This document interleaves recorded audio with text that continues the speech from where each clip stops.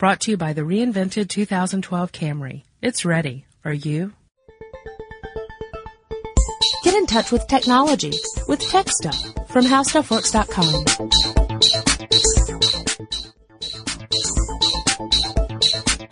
Hello again, everyone, and welcome to TechStuff. My name is Chris Paulette, and I'm an editor at HowStuffWorks.com. Sitting across from me, as usual, is senior writer Jonathan Strickland. The man in black fled across the desert, and the gunslinger followed. It's interesting that you would pick black. Well, also, that kind of gives a suggestion of maybe like a desert. And we have a special guest on today's episode. That's true. Who is calling us from Austin, Texas, which is not just a desert, but that's what came to mind, right? So guys, this is a very special episode of Tech Stuff, something that we hope to do more of in the future. We've got a special interview lined up with Mr. Bernie Burns of Rooster Teeth Productions.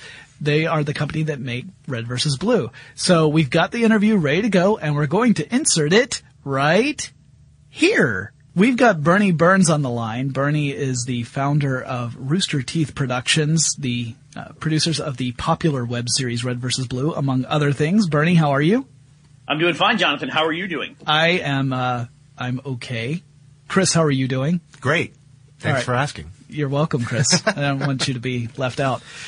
So, Bernie, I wanted to talk to you. Really, you're a pioneer in web content, especially when it comes to web videos and something beyond just the one-hit wonder web videos that were sort of the earmark of internet video when it first started to take off.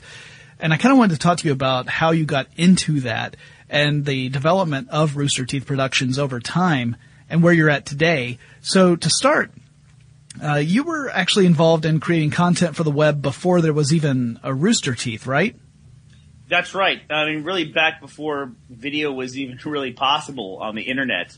I mean, you could download I think one of the first things video-wise I ever downloaded from the net was the first episode of South Park, or what became South Park.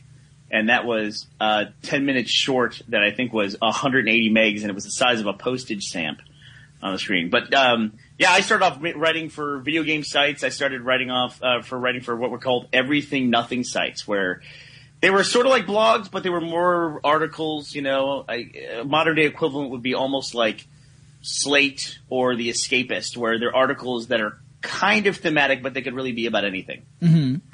So what led you into starting the whole Red versus Blue video phenomenon?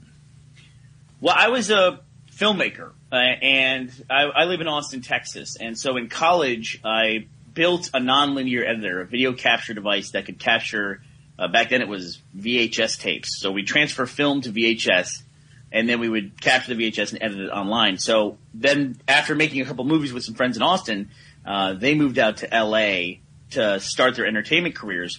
I stayed in Austin because I had a very good tech job, and I was always just trying to find ways to make, films or make short little videos.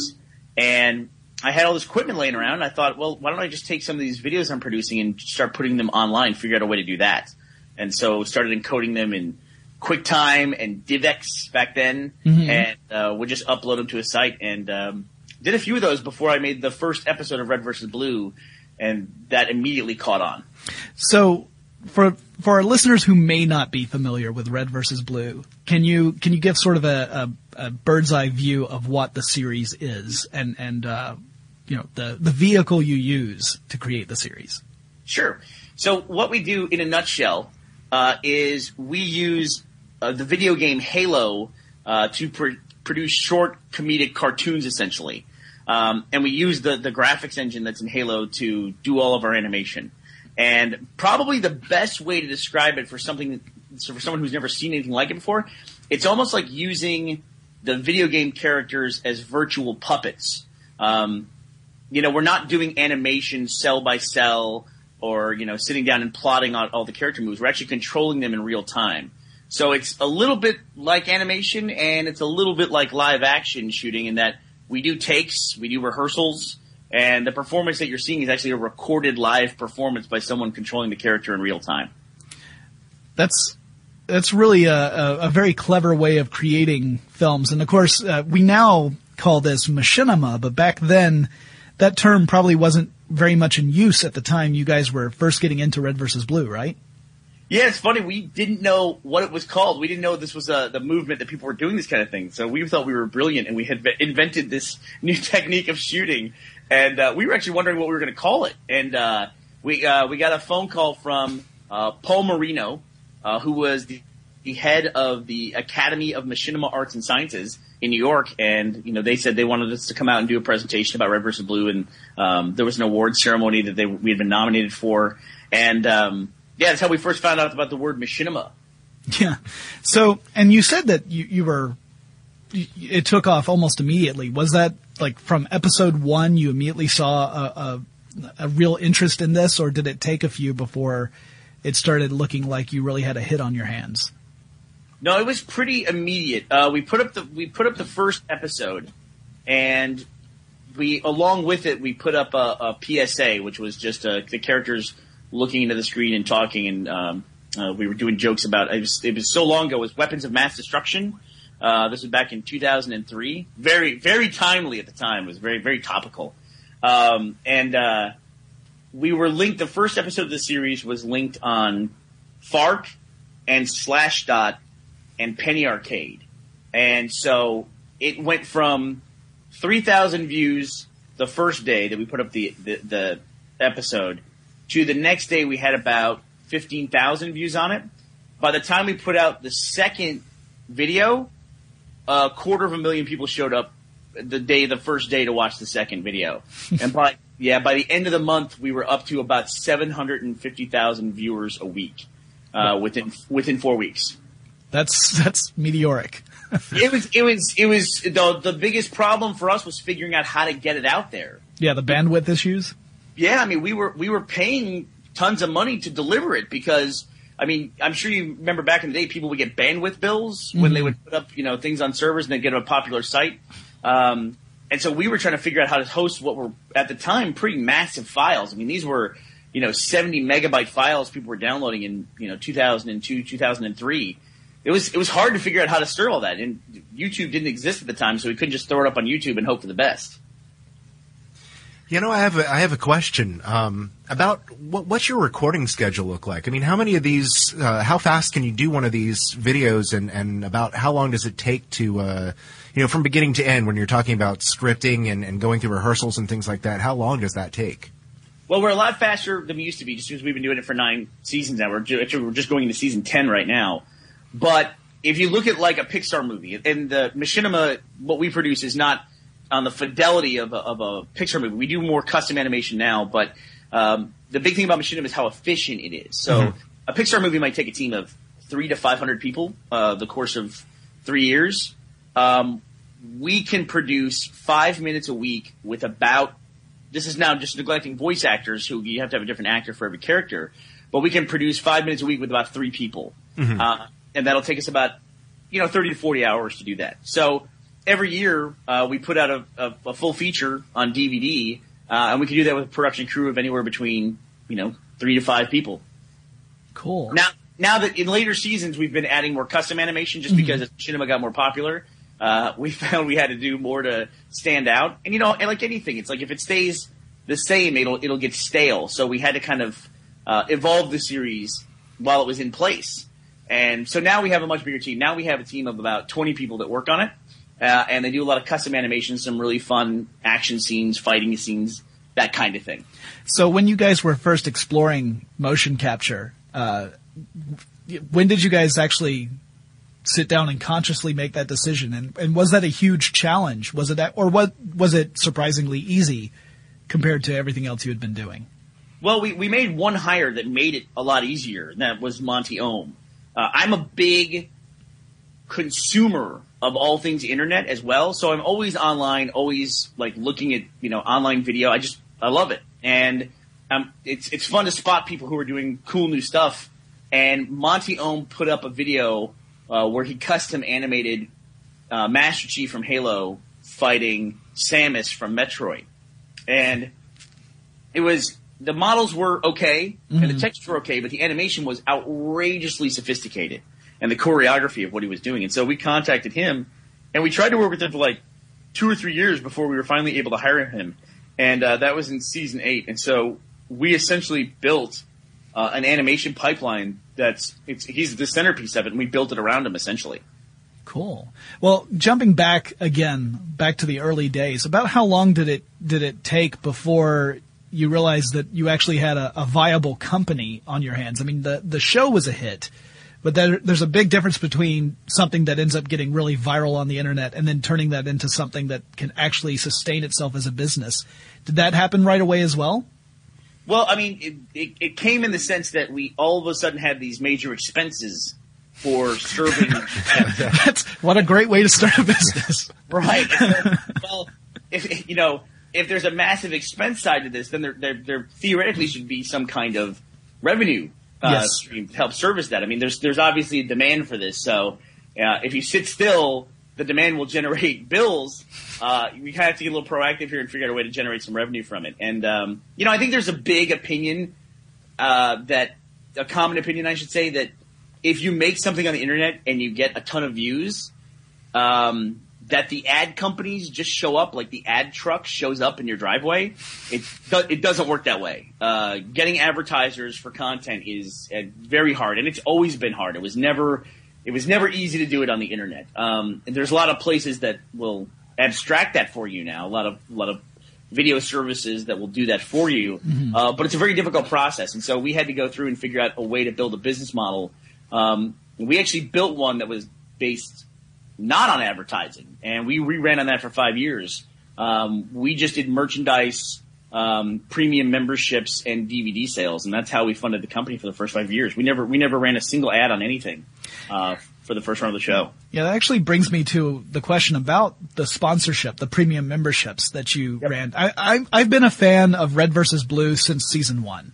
Oh, wow. I've been following it since season 1, and so I'm familiar with the idea of you became a premium member and you would get access to certain videos. Sometimes you get access early, sometimes you get exclusive access, and also for the first few seasons, I remember you would even get the DVD at the end of the season when you were a premium member.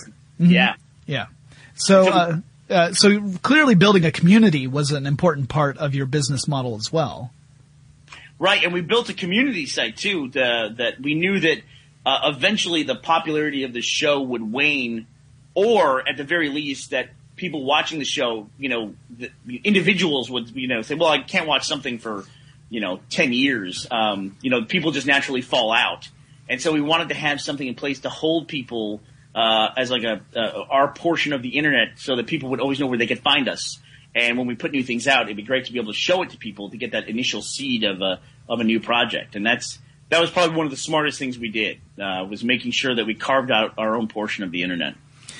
Yeah, it's still a very popular portal. I mean, if people want to go and check out you have several different URLs that all lead into this kind of hub, really, of all the different products Rooster Teeth does, because it's not just Red versus Blue, although we'll get into that in a little bit. I did have another question about the tone of Red versus Blue. In the early seasons, the Blood Gulch Chronicles in particular, which is the first 5 seasons of Red versus Blue, it was almost exclusively comedic. And then you began to experiment by inserting some more dramatic elements into the storyline, sometimes with tertiary characters who were not playing directly with your main cast.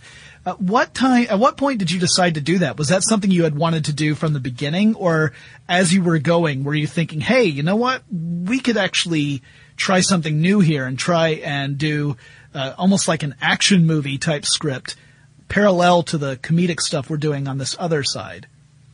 Yeah, so it was essentially, when it first started, essentially like somebody described it as stripes in space, which I think is a great way to describe it. It's very lighthearted. It's a military comedy which focuses on a lot of bureaucracy humor, which I think crosses over a lot of industries, not just the military, but also business and school and everything else. I was always, as a writer, I was always writing though background threads so that the story could stay consistent. If you base it in a universe, then it seems more honest. And I was doing all of that, and when we got towards the end of the 5th season, I was talking with people about stories in the background that were going, that audience members had picked up on, but I had this whole fleshed out universe kind of behind the scenes. And I was talking with somebody here about it, and I described it all, was writing on the whiteboard about all these things. And they said, maybe you should show this to the audience, you know? I mean, maybe you should put this out there. And I thought, yeah, maybe we should. It's interesting to us. And, you know, our philosophy here is, if we make things that we like, we just have faith that there's enough people on the internet that are like us that they'll like it too. So, yeah, it's just a natural evolution. Like I said, we started off the very first episode of the very first season saying, all these guys do is stand around and talk. That's what they were doing last week. That's what they'll be doing 5 minutes from now. And for 5 seasons, you know, it works very well standing around and talking, but you really do run the risk of becoming stale. 5 years on the internet is like a glacier, you know, it's like an eon, it seems like. That's the rise and fall of MySpace. Yeah. And, you know, we talk about that too, like when I was talking earlier about the carving out your own space on the internet, it's like a lot of people today, you know, they don't do that. There's a big opinion that the web is dead and that you should just go all in on Facebook or all in on YouTube or whatever the darling site of the moment happens to be. But I mean, we've been doing this for so long. I remember if we just spent all of our time building up our our MySpace friends in 2003 and 2004, we would. Oh, I think we might. You know, or you know, we're dealing with Rever or something like that. You know, it's just it's Twitter follower counts and, you know, Facebook likes seem very important right now, but 5 years from now, they probably won't seem all that important. Right. Yeah, the biggest shifts that I see right now are really more platform shifts. So it's more like the emphasis now is on mobile as opposed to the desktop and laptop models, which that makes more sense. I mean, that's an access thing, not a, you know, this is the particular website that's in vogue right now. Right. Well, yeah. Oh no, go ahead. I'm sorry. No, it's crazy how much mobile has taken off. I mean, it's just insane. Yes, yeah. We talk about that all the time here at How Stuff Works as well. I mean, it's completely changed the way that we create certain types of content, because there are some kinds that are perfect for the mobile platform, and that's just people love them. There are other types that just don't quite fit as well. It's a real challenge to try and find the balance there. Fortunately, I think web video is one of those that it transcends the platform. You don't have to worry about that as much. Let me ask you also about some of the tricks you guys did working within the confines of a video game universe, and actually within the actual physics engine of the video game itself. Watching some of the behind the scenes stuff, I love the idea that you guys got really creative with the ways you shot the series, especially early on when there weren't as many tools for you to use. Tools that I think have been built into games like Halo because of the work you've done. When they didn't exist back then, you found really creative ways of getting around it. The one I think of off the top of my head is using a tank as a crane for crane shots. Mm-hmm. Right. I mean, that just goes back to how it's a lot like live action. It's like we wanted to get a shot where we raised up. How do we do that? There wasn't any ability within the retail game to raise the camera above eye level. I mean, the entire first 3 seasons of the show, you're seeing the entire show through another character's eyes that never appear on screen. It's literally a cameraman. And so we would walk him around in order to set up shots and to be the camera. And so we thought, well, how can we do this? And I thought, well, why don't we just put him on the end of the barrel of the tank and just slowly raise the tank barrel up? And sure enough, that allowed us to get a crane shot with it. Likewise, we would put people on the tops of Banshees and fly them around if we wanted to get a really high view of the canyon or something like that. Yeah, we had to be really creative. In a later season, one of the things we would also just employ like some of the oldest tricks that there are in filmmaking. We had a character, a baby alien, so we needed a small alien. Well, you can't shrink a character in the game, so we would just do forced perspective, where we would set the alien far back in the shot, and because there's no depth of field in the game, it's an infinite focus, we would just set up the scene so that one character is really far away, and they just happen to look a lot smaller.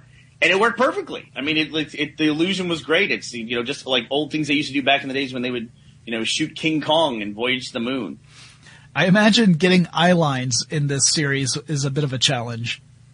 It definitely is. I mean, there's nothing in the game where it's like everyone looks in the same direction, you know? And so we're probably the best people in the world at playing Halo in a very specific way. Like, if you ever put us in a matchmaking game where all the players on the team have to look in the same direction or all run in the same line while looking at their feet, we would kill at that.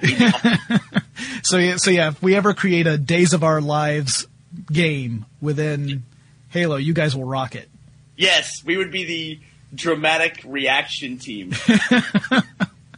Well, let's talk about some of the other content that Rooster Teeth produces. I mean, Red vs. Blue is probably what got you guys on the map for most people. But you do a lot of other things as well, including some live-action stuff. When did you guys decide to start producing live-action shorts? Well, that's our background is live-action. And, I mean, we started off, like, I made a feature film in college. I was a computer science student, but I wanted to learn how to make films because I switched from pre-med to computer science, and surprisingly, not a lot of stuff transferred. So I had I have like organic chemistry as an elective on my transcript.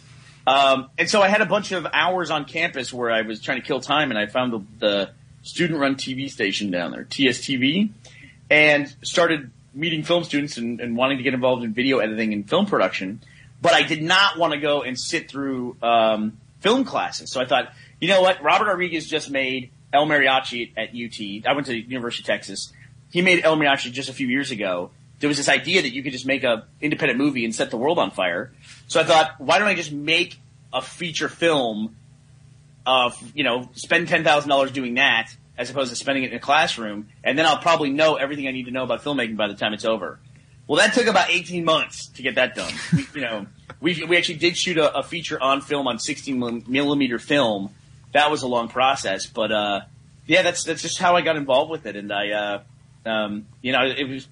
worked out pretty well. I mean, I own a production company, and I don't have a degree in any kind of entertainment. I have a computer science degree that just hangs on my wall and I never use, basically. So who are the writers on your staff? I know you write Red vs. Blue, right?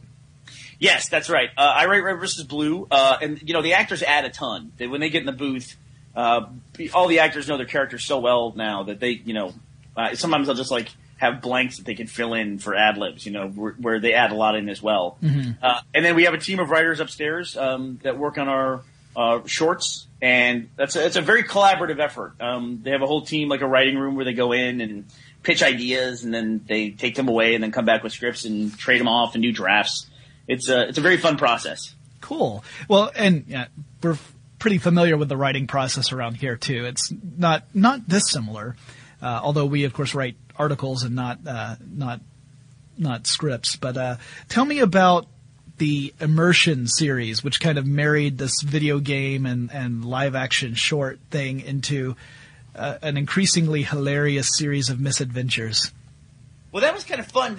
Had this idea that we could take things from video games and test them in real life.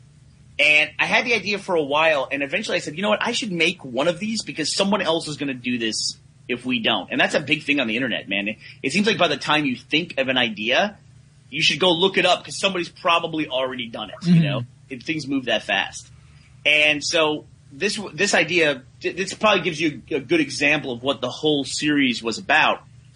When you play a Grand Theft Auto game or one of those open world or urban environment games, when you drive a car, you drive from a third person perspective. Your view of the car is behind the car. Mm-hmm. And that's not the way you drive a car in the real world. So we thought, okay, let's try that. Let's set up a car in real life that is a third person perspective. So we blacked out the windshield, safety first, and blacked out the entire cockpit, and then suspended a camera on a rig behind the vehicle, and then ran that down to a monitor that was on the dashboard of the car. So you're in the car, driving it through a course, and you're looking at the car from behind. Your view is from behind the car. And we shot that episode. It took us about 6 hours to shoot the pilot, the driving part of it. And then we spent another 4 hours out there afterwards because everyone on the crew wanted to drive the car. It was a blast. We had a blast doing it. It was great. It reminds me, there was a guy, it was more of an art project than anything else, but there was a guy who built an MMO suit that did sort of the same thing, but it was just a person in a suit where you have a helmet that has a monitor built into it. There's a rig that's worn like a backpack that suspends a camera above and behind to give that MMO view of a character running around the world. So the only view you had of yourself was as a third person. And of course he added spikes on the helmet to give it that authentic MMO feel. And apparently anyone who put this on would first spend the first like half hour struggling to interact with the world in a way that wasn't going to feel like it was going to kill them, because it was so weird to have an out-of-body experience like that. And then the next half hour was spent stomping around and swinging your arms around because you looked like the Incredible Hulk. So, yeah. Walk up to people and ask them for quests. Right, exactly. Yes. That was a side effect of it. Yeah, no, there are people who are still in therapy because of that art project. We did a fun one like that where we tested what it would be like to be in a side-scrolling environment where we had a wireless rig that we could send a video signal to goggles that the person would wear, and we shot them from a 90-degree angle directly from their side. And so we had like a Mario course that these guys had to navigate while only being able to see themselves from the side. So what short straw did Gus and Jeff draw that they have to be in all of these? They drew the academic short straw. They should have just been better in school. And they would have better career opportunities, and they wouldn't have to be subjected to all this terrible stuff. We got to the point where we were torturing them, I think. I mean, we did this one thing where we tested video game foods. You know, when you're playing a video game and your character's hurt, if he eats a steak, then he immediately feels better. I don't know what they think the healing properties of food are. Right. In video games. So we took them out. We didn't tell them this. We took them out drinking till 2 a.m. and to celebrate something. It was all a ruse. And then the next day we showed up with the production crew at their house at 5 a.m. They literally just gone to bed. So they woke up and they were just miserable. And we just like fed them food for about an hour and a half. Big hams and pizzas and strawberries, everything you see in a game that is supposed to cure you. And let's just put it this way. It did not cure them. Their ailments. Yes, to learn more, visit Rooster Teeth's website and you can watch all of these or get the DVDs. If you want to be able to have them for posterity's sake. Well, let's also talk. There's another project, Achievement Hunter, which is again hosted by Rooster Teeth, which is all about achievements on Xbox 360 games. Although you guys also cover other games occasionally as well, right? Yes, we cover the achievement focus does seem to make it seem, although achievements are bleeding into mobile games and Steam games as well.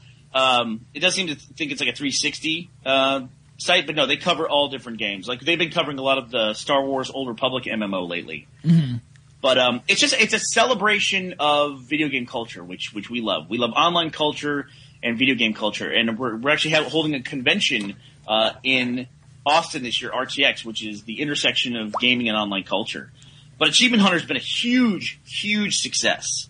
It's something that, we kind of kicked around for a while of, recording actual gameplay or footage from gameplay of video games and then commenting on it. And, Jeff Ramsey, who plays Griff in our Red vs. Blue series, he headed up the project, and it's just been, it's been an enormous thing. We're about to hit, 1 billion total views on YouTube across all of our videos. Wow. And Achievement Hunter's been a huge part of that. That is incredible. And I also should add the success of Rooster Teeth has been truly phenomenal, and that your effect, you guys talk about how you have absorbed video game culture, but you've also become part of it. I mean, you several people from Rooster Teeth have been featured in games as voiceover talent and other things. Can you talk a little bit about some of those? We actually are trying to go through and compile a list of the places where Rooster Teeth has been referenced or Red vs. Blue has been referenced.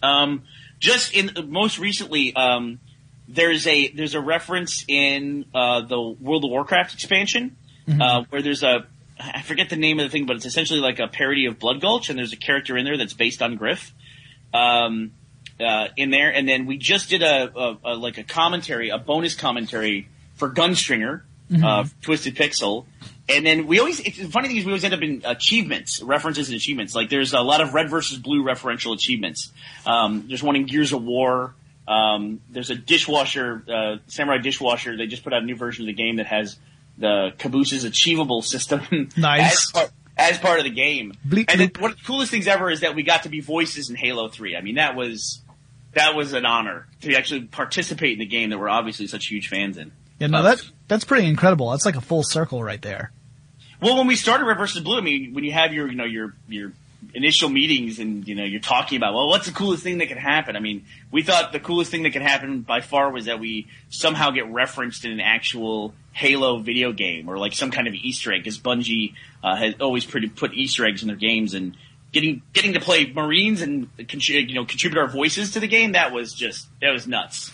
Yeah, it's fantastic that turned out that way, especially that Bungie ended up being such fans of your work, because if it had gone another way, especially when we see things like on TechStuff, we talk about a lot of stuff like intellectual property and patent wars, and about this sort of litigious side to a lot of companies.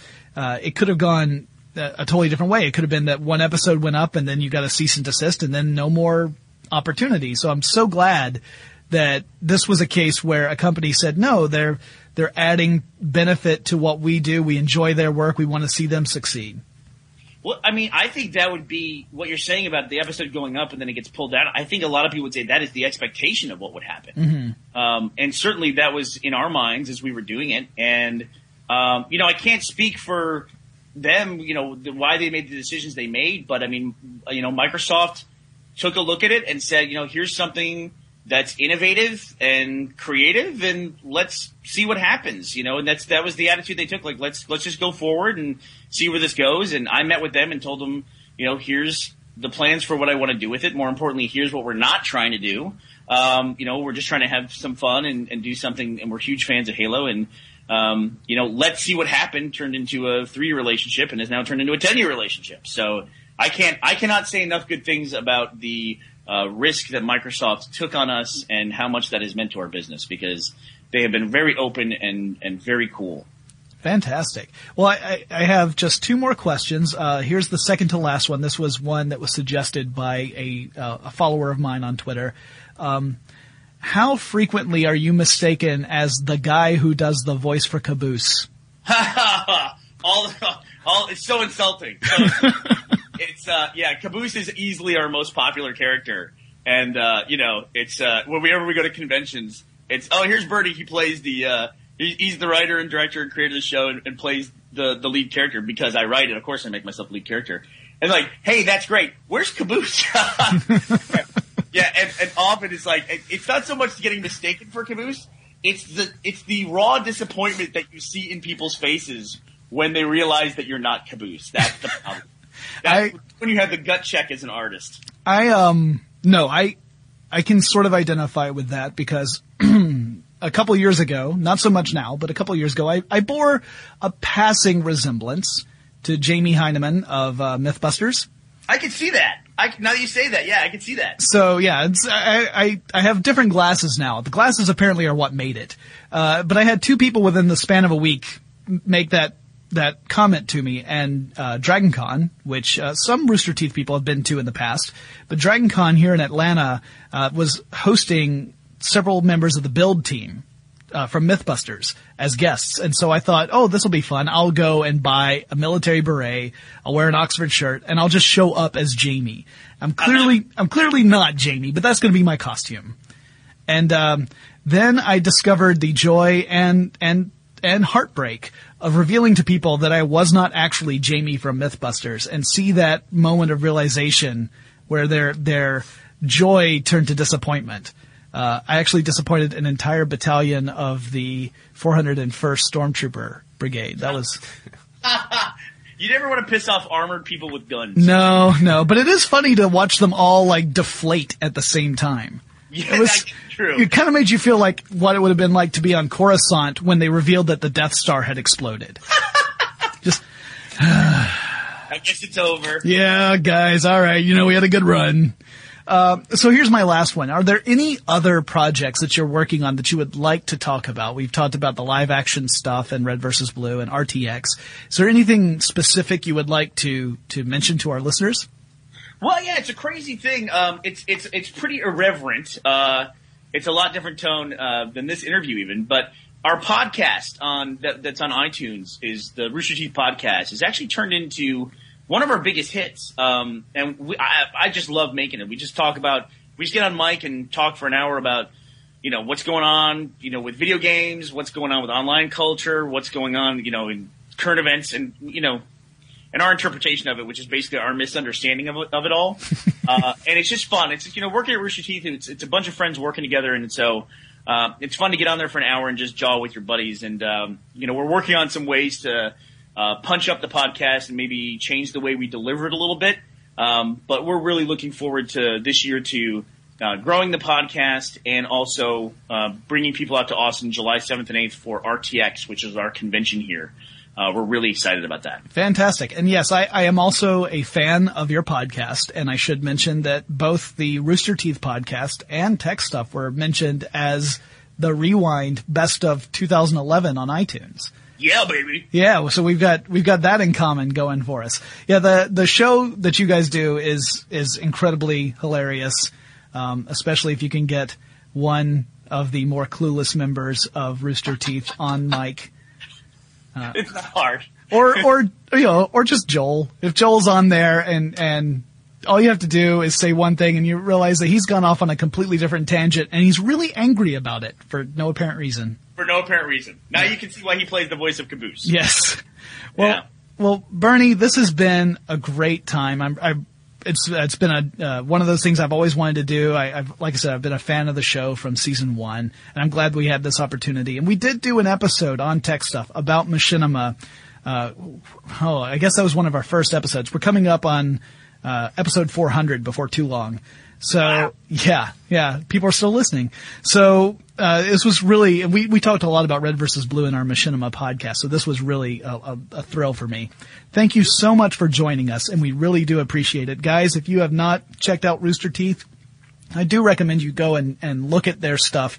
Watch some Red versus Blue, watch some of their live action, and really pay attention, because these guys have found a way before almost anyone else did to make new media work in a sustainable way and build a business out of it. And that to me is probably the best story out of all of this, is that not only do you guys create great content, but you found a way to make that, pay for itself and to actually keep it going over time and not just be, wow, that was incredible. I just wish they could have found a way to make it work. Yeah. Wow, you make it sound so legitimate. I'm going to record that and play it back at dinner parties. All right, you have my permission to do that. That's fine. Awesome. Especially if you subscribe to TechStuff, that would help us out, because every listener counts. You got it. All right, awesome. Thank you so much, Bernie. Thank you very much, Jonathan. Appreciate it.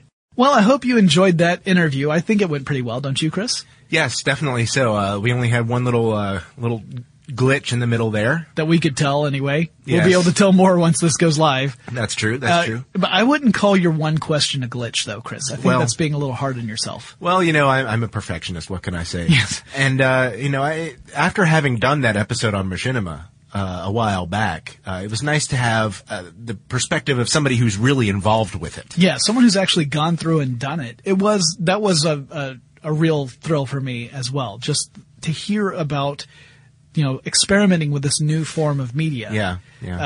That's also very exciting. So guys, we're hoping we can do more of these, right? Mm-hmm, mm-hmm. Yeah, I was really surprised. I just wanted to say I was really surprised by how similar it was to live action in some respects. Yes. Of course they have to use tricks, or had to use tricks, especially in the beginning. Yeah. But I was surprised. Yeah, lining up shots and things like that. Yeah, there's stuff that you wouldn't think about when you're playing a video game. Yeah. You're like, oh yeah, we totally could tell a story like this. Mm-hmm. Well, if you don't have that background where you know how to line up shots and you know the importance of that kind of composition, then you might make something that's amusing, but you're not necessarily going to make something that's going to last a long time. Yeah. But these guys had not just the writing talent, but also the technical talent to create a compelling looking shot using, let's be honest, very limited tools. Yes. I mean, the video game is not designed to give you a lot of flexibility. So hats off to them. And of course now, a lot of those tools have been built into those video games. Yes. So that you can have a free-floating camera that has no limitations and you can put it anywhere you want, which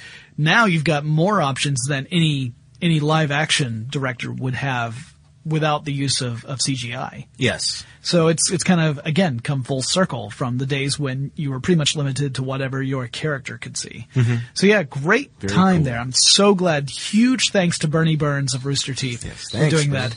And guys, we want to do more interviews in the future, so we're hoping that if you have someone or a company you think that we should interview for Tech Stuff in the future, let us know. We can't guarantee that we're going to be able to get everyone. It all depends on their schedule and our schedule, but we will try our best to land some more cool interviews in the near future.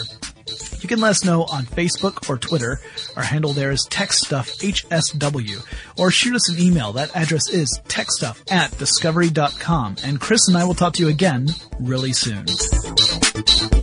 Be sure to check out our new video podcast, Stuff from the Future. Join HowStuff Works staff as we explore the most promising and perplexing possibilities of tomorrow.